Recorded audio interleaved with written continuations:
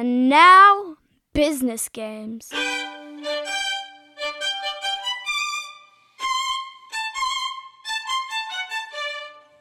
Hello there, fellow learner, and welcome to a Learner's Digest edition of Business Games, an educational series where we help you improve your strategic and critical thinking, make sense of the world, and make better decisions under uncertainty.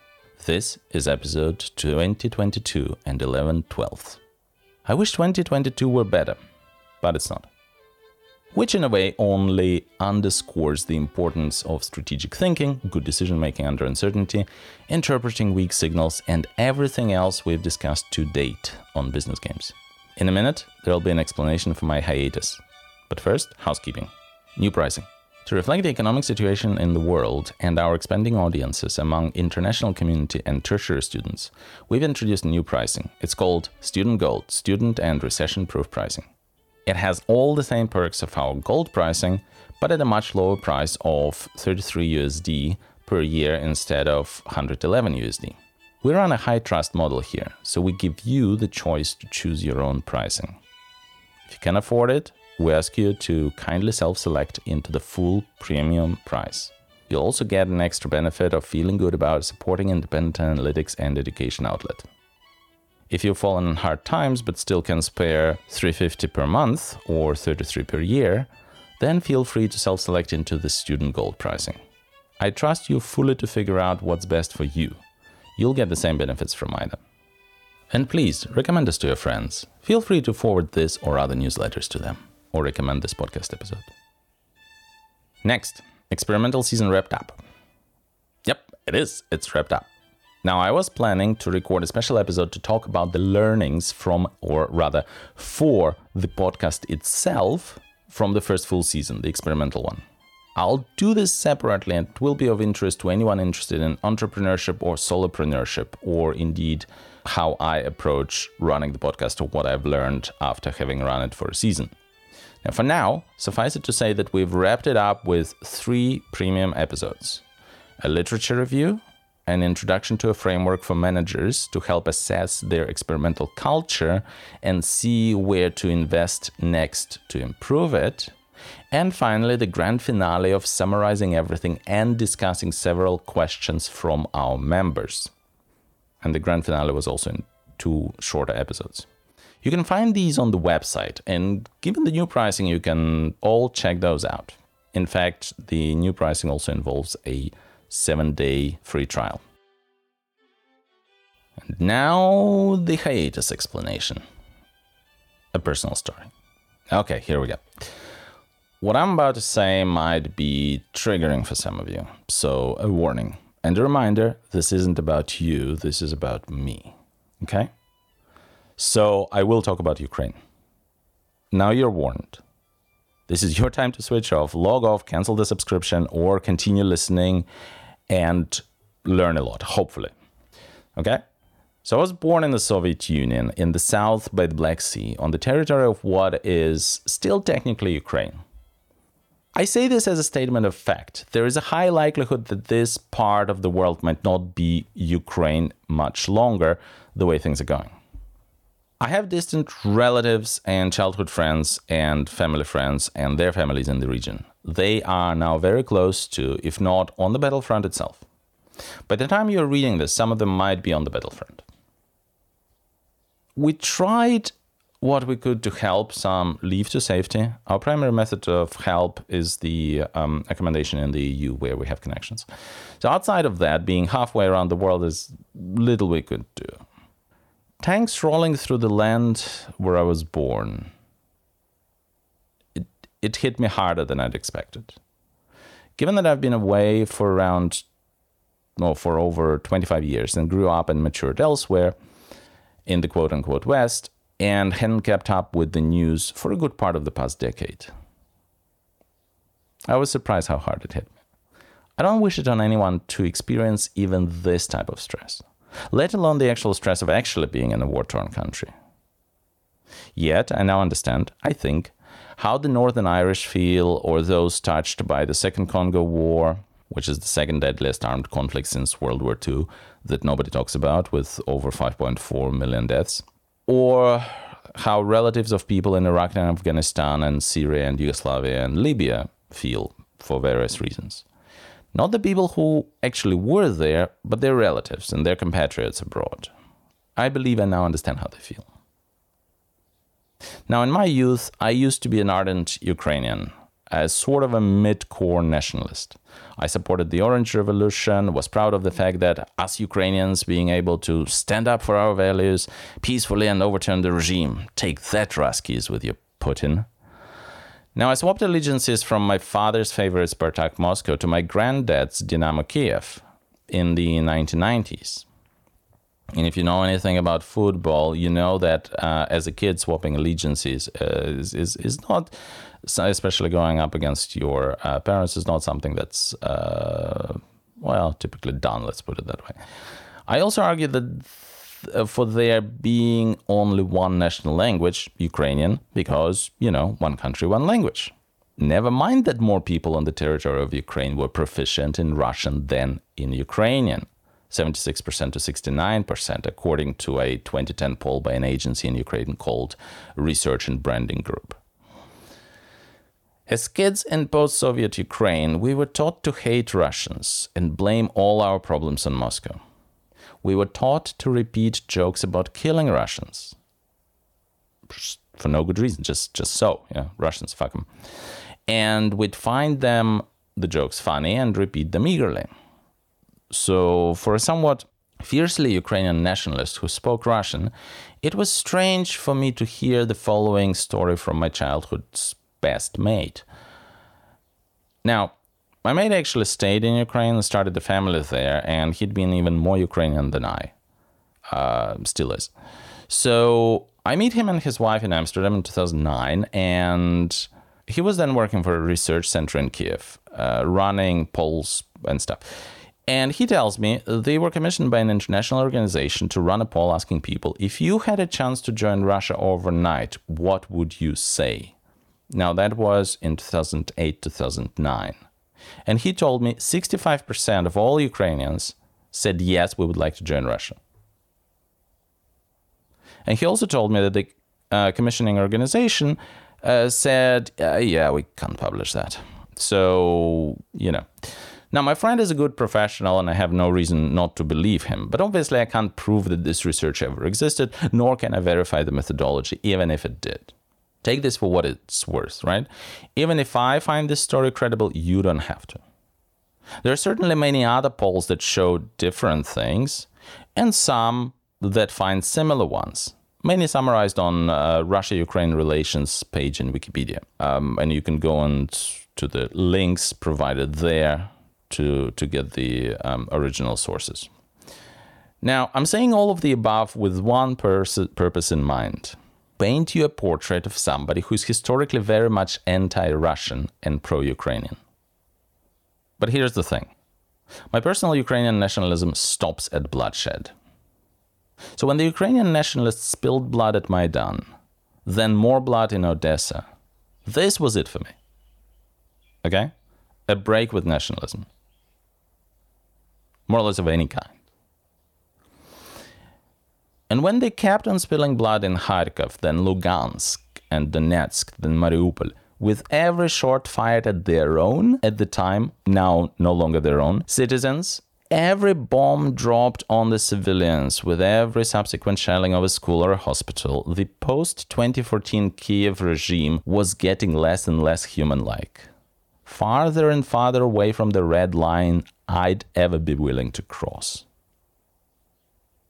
For me personally, Maidan killed Ukraine. Both in literal and a figurative sense. It killed the image of Ukraine that I believed in. And it also split the country that will never be whole again. Not in its 2013 borders anyway. There's one side who first pulled the trigger way back in 2014. There's one side who started shooting at civilians and burning civilians alive and throwing Molotov cocktails at the riot police that were armed with nothing more than shields. And this side isn't and wasn't Russia. This is really important to understand. There is no debate and can be no debate given all the evidence that we have about who started firing first at who in 2014. This evidence had been investigated by the UN and published in the NY Times and other mainstream Western media, back when they were covering the Ukrainian civil war with at least a modicum of journalistic integrity and balance. At a human level, this should be enough for anyone to understand. It's a civil war where a group of individuals fired first and another group of individuals took up arms to protect their own homes. This should be easy enough to understand. Donbas people have never, not once, gone over to the other side for an act of terrorism. People from Donbas were not involved in any armed conflicts outside of Donbas. On the other hand, the post-2014 Kiev regime moved in the tanks, started ATO, anti-terrorism operation, opened fire, and had been shelling the Donbas civilian infrastructure and homes for the past 8+ years, with the silent acquiescence of the international community led by the quote-unquote civilized West. In fact, the Western mainstream media had been dehumanizing the Donbas defenders as, I quote, pro-Russian separatists. As we know, both parts of that description having negative connotations. Separatists are bad, pro-Russian is bad. Now, I care about civilians, and I'm against senseless bloodshed. Probably against any bloodshed, to be honest, because all bloodshed is senseless. And what started in 2014 was a senseless bloodshed, and an army first opened fire at its own civilians. And we'll get to these points later with a bit more deeper dive. Any contortions about the so-called international law, about Russia meddling here and there, anything else is irrelevant. No international law protects an illegitimate and unconstitutional bloody coup, with the post-coup government, in heavy quotes, giving a command to open fire at its own citizens. Also, for every alleged ham-fisted Russian so-called meddling, let's talk about the actual US meddling everywhere, including the 2014 Ukraine. And then let's have that conversation. So that's a human level. And to be honest, after being out on post-Maidan Ukraine since 2014, I have not kept up with what had been going on there. I sort of broke any ties. I even stopped saying that I'm from Ukraine. I was ashamed from being associated with the post-Maidan, quote-unquote, Ukraine. Now, the civil war continued, but to my shame, I had not tried to help, nor even paid attention, because it was far away enough, neither my relatives nor friends were impacted. Plus, I wasn't a fan of Russia or Putin anyway, so anything they meddled in, I didn't want to support. In a nutshell, I was out on the post-2014 Kiev, and I was never in on Russia. So I never spoke up. And the Donbas women and children kept being targeted by the Kiev guns. Donetsk, Gorlovka, Lugansk, Makeyevka. UN reports about 14,000 dead prior to 2022, 10,000 of whom were Donbas people and 4,000 Ukrainian soldiers. Now that's partly my shame too. Not that I could have done anything, but because I haven't even tried. And then 2022 happened. Russia finally helped Donbas, because Ukraine wouldn't honor the Minsk Accords, an agreement that it itself agreed to and signed in 2014 and again in 2015. Now, in December 2022, we know more about this than when I first wrote these lines, but we'll get to it in due course.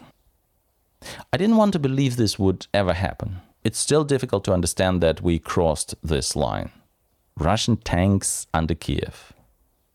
Putin, who I disliked, helping Donbas people, who I sympathize with, against the Kiev regime, who I despise, but also killing civilians in my birth town, who I knew as a kid, and dropping bombs next to my relatives, who I deeply care about.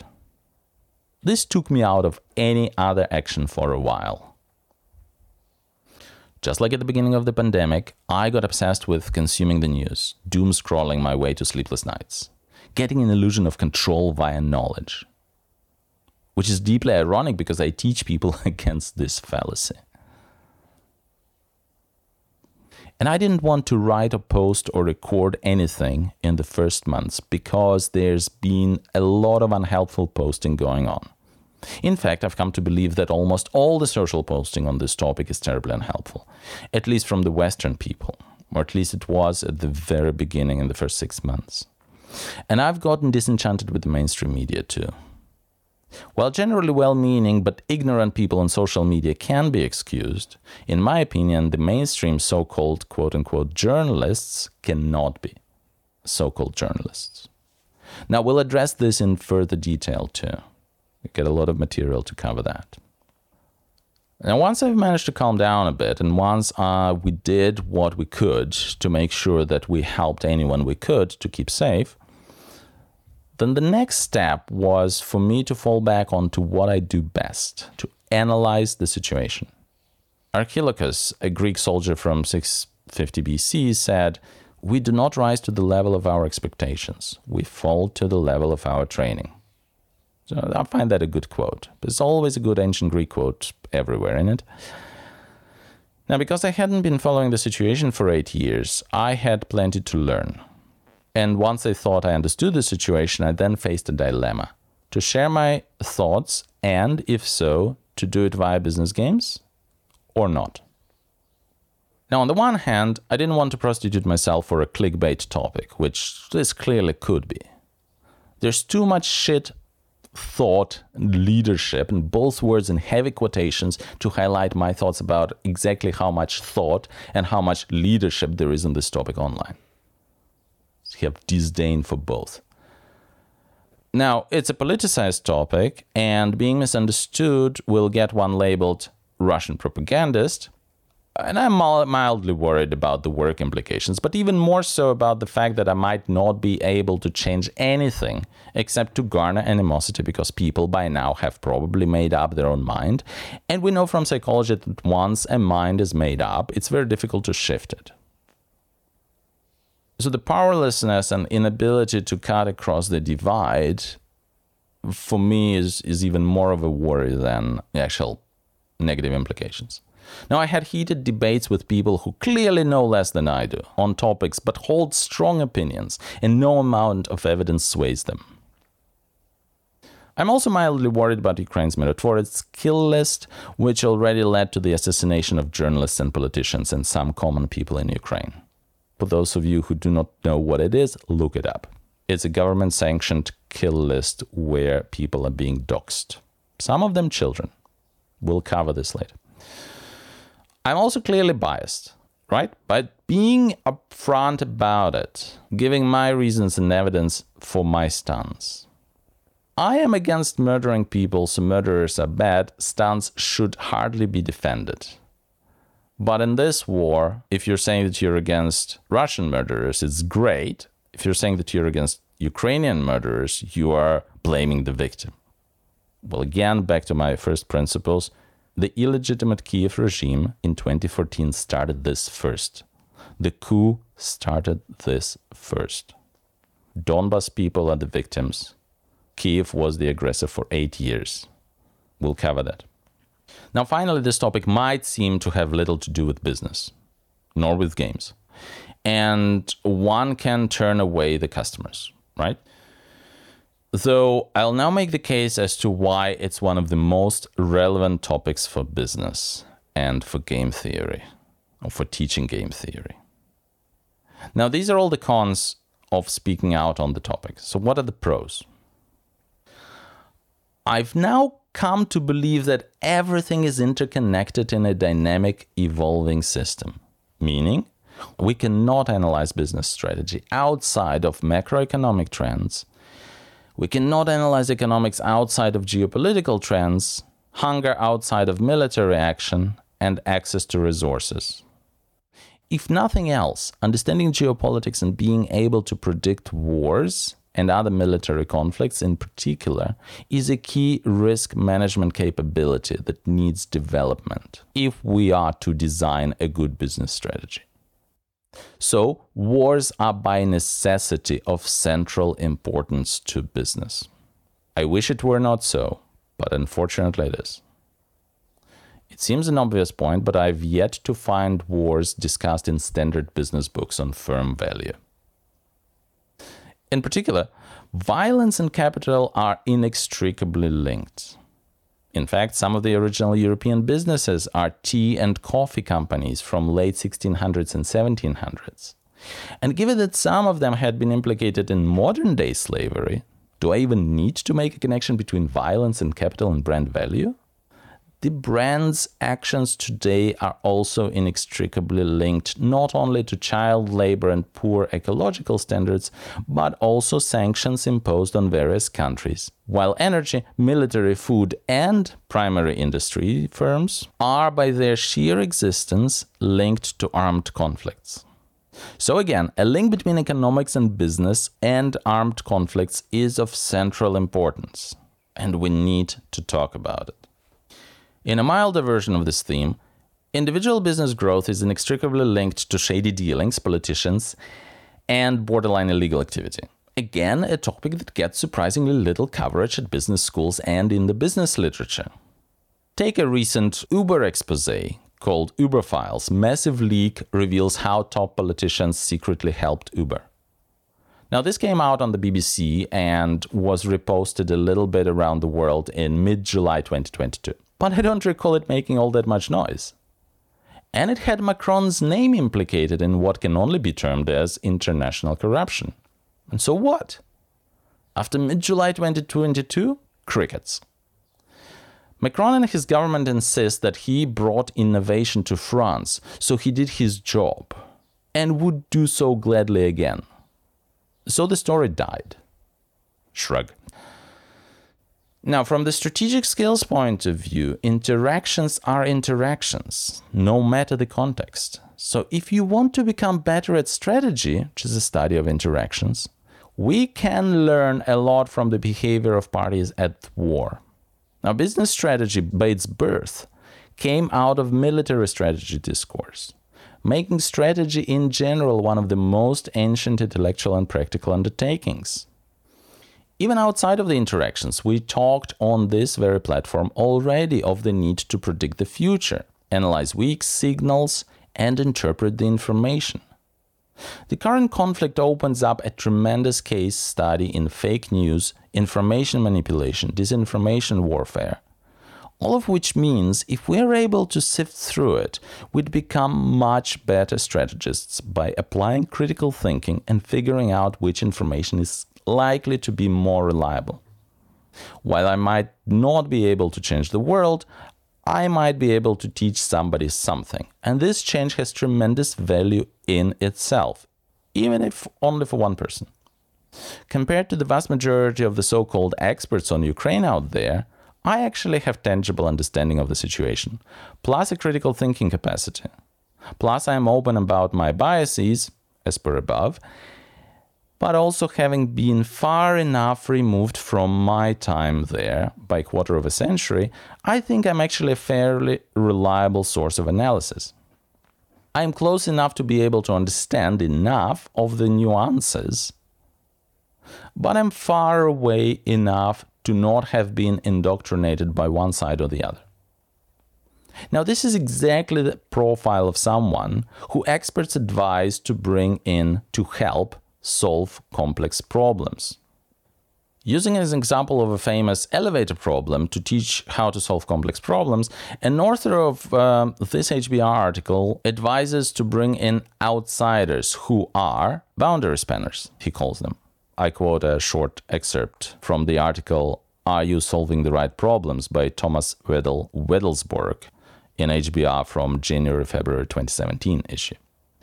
As research by Michael Tushman and many others has shown, the most useful input tends to come from people who understand but are not fully part of your world.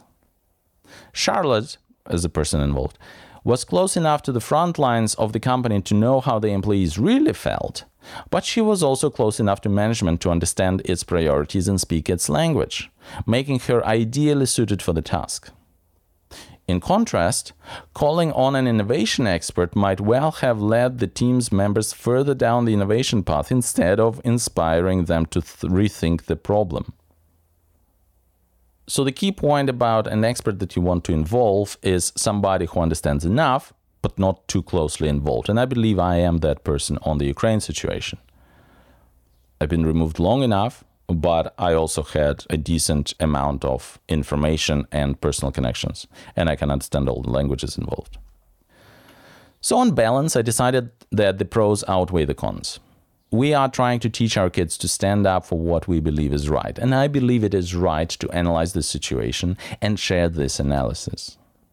I also believe it's imperative to help stop the humanitarian catastrophe. And understanding the situation for what it is, rather than for what we want it to be, will help us come up with tangible, realistic solutions. We can become better strategists and learn to better evaluate information by looking at the current conflict. In other words, this has direct relevance to the business game's purpose of learning to make better strategic decisions under uncertainty. I also happen to have a better analysis of the situation than most people out there. Now, because you're probably fatigued out of this topic, it is a heavy topic. And because there are actual military and geopolitical experts out there who are worth their salt, I will be mixing this content with our other planned season, the mental one. It might not be one-to-one, but I will be sprucing in some other content. This will dominate, but there will be some reprieve. There's also a huge overlapping topic of emotional biases in falling for propaganda, con artists, and misinformation, which would naturally affect decision-making and understanding of the news. As a little aside, after having watched quite a lot of documentaries on con artists, it's quite, to me, the parallels are quite stark. Very intelligent people tend to seemingly fall for relatively simple cons, and I think there's something behind it. And it's the same situation at play that allows or nudges very intelligent people to trust the mainstream news, CNN, whatever. So we'll cover that. Now, this topic is a super important one, as it affects everything in this world. It affects energy, it affects food, and every other business. I will introduce much content most relevant to the topic we covered in our experimental season, so consider this an unfortunate bonus material, or building on the experimental season topics. Now, unfortunate for obvious reasons. I'd rather we hadn't had this material. I'd rather we hadn't had the war. But now that we have, we can and must learn something. Now, there will be several format changes to how the experimental season was run. Okay, so the following 6 seem the most obvious. Number 1, I will produce many blog posts and episodes which will be free. They will be for the price of an email subscription, but generally they will be free. This topic carries too much of a public good aspect to be behind the paywall. Now, I will in turn depend much more on the generosity of the readers and listeners to nonetheless become paid members, even to the lowest cost, in order for me to continue my work. And of course, the paid members will get all the transcripts, which will continue being behind the paywall. Number 2, I'll use the newsletter / deep dive style episodes to publish this material, and these will be delivered to your inbox as well as the podcast episodes will be public. The transcripts will continue being premium content. So I said that already. Number 3, I'll focus on the Ukraine situation to start with, but I intend to expand the topic to cover all the geopolitical conflicts. Quite obviously, the big one is between the USA and China. And that's by Washington's own admission. They clearly identified China as the long-term, whatever they called it, adversary, competitor. I don't remember. We'll get to it later. But basically, they said that this is our big one. They're controlling China. So this conflict right now against Russia is a precursor. Number 4. What I intend to do, therefore, is to focus on various international topics that pop up and have a deep dive into them. They will somewhat relate to the news, but as usual, for educational purposes, I'll try to take a look at longer-term trends. because we're trying to build something that's that lasts a bit longer, sort of evergreen things you can go back to. So we're not going to be reacting immediately to the news without thinking, but we'll be trying to spend a little bit of time and then release the sort of a long-term trend analysis. So instead of commenting on every pressing news item, I'll be focusing on the analysis of the underlying trends and scenario analysis for the future. Number 5, through this analysis, we'll be covering using, teaching, and expanding our game theoretic and analytic toolkit. So we'll use all of this to not only analyze the situation, but also teach people how to analyze the situation and improve our own analysis while we're doing it.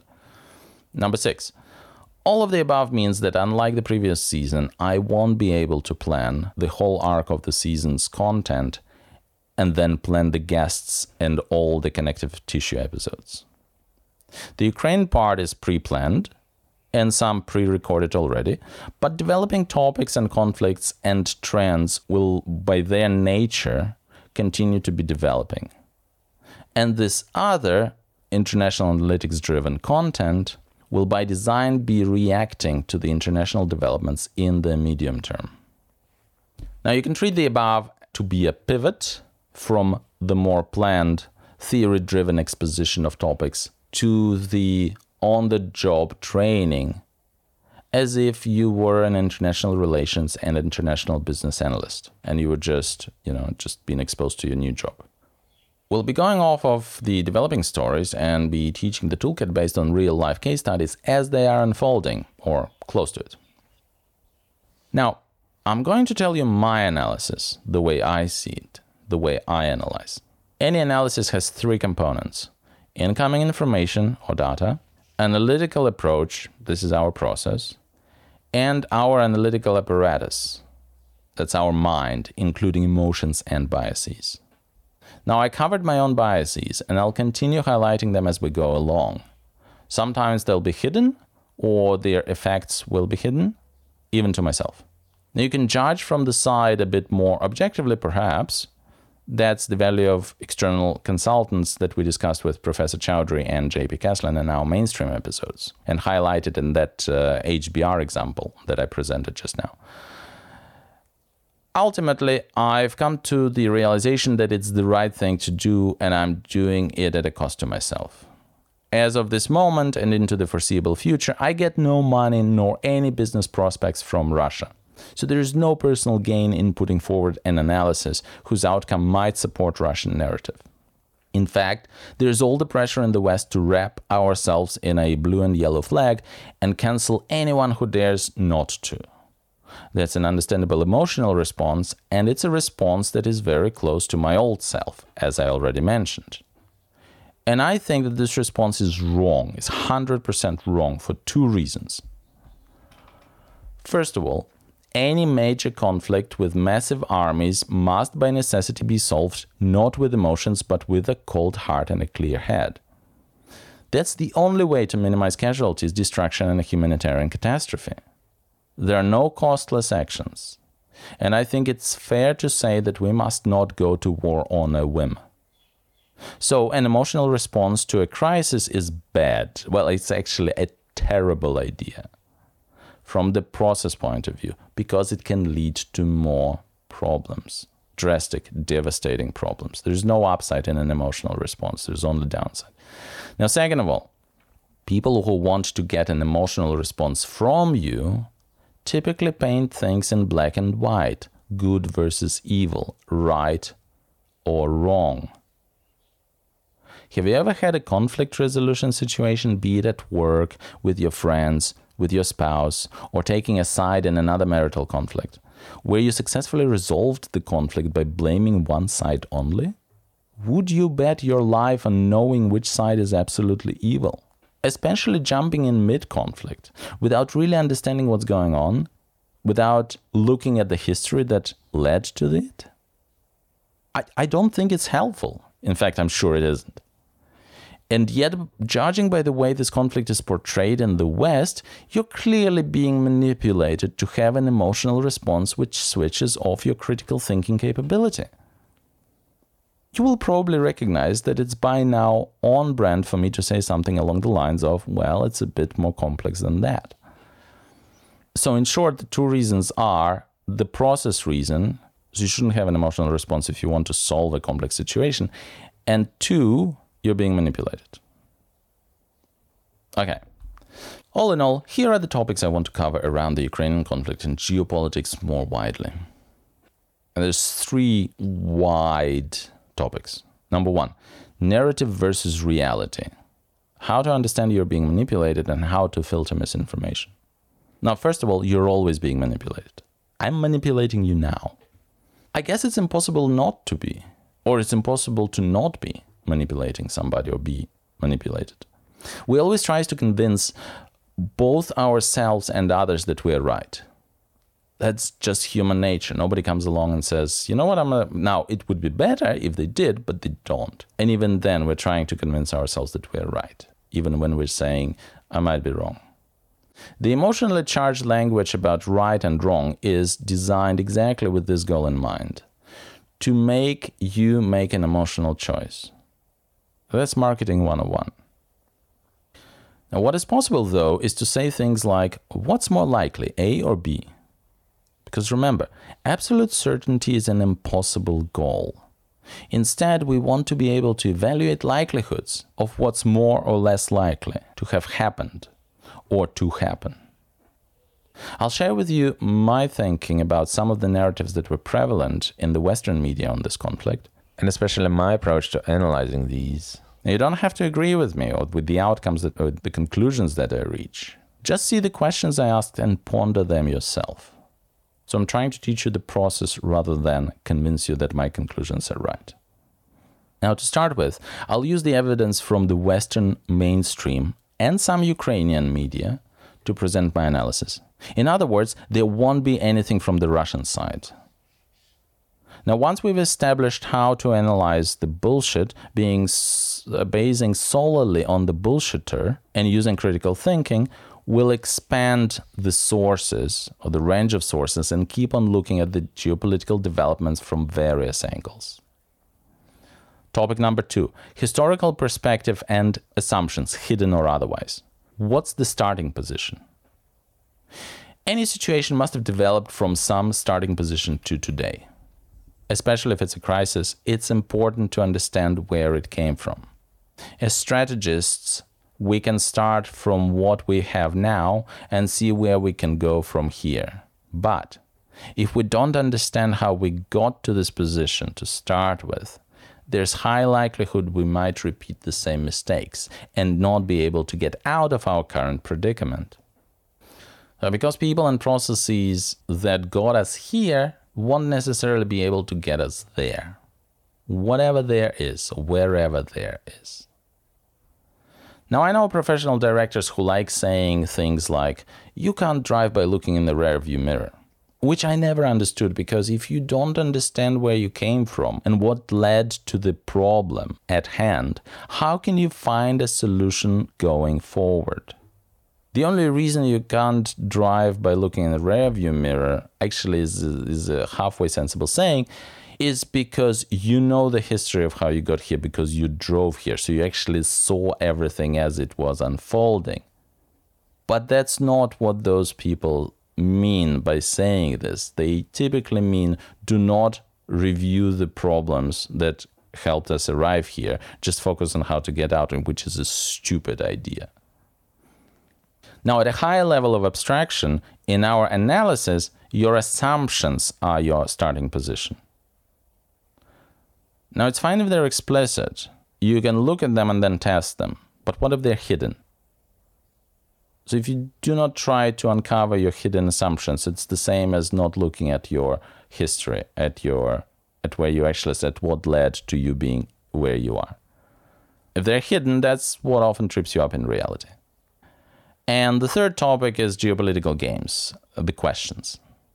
Okay, so here we look at who are the actors, who all the actors are, what are their possible and partially revealed preferences and likely motivations, what are their relative strengths and weaknesses, what are their beliefs. So we look at all the questions to ask from the game theoretical point of view about geopolitics. So most importantly, we'll see what their actions say about them. Now, in a nutshell, our perception of geopolitics is about logic, facts, emotions, and manipulation. And we'll see how to deal with all of these. So what is to come?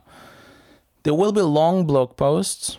There will be weekly newsletter-style emails and podcast episodes. Deeper dives into single topics, also delivered via email and pod. And interviews with the experts. I already have over 5 hours recorded. That's not to say that there will be one material per week. There could be multiple materials per week. There might be up to 3 emails delivered into your inbox per week. Now feel free to read them, forward them, or ignore or unsubscribe.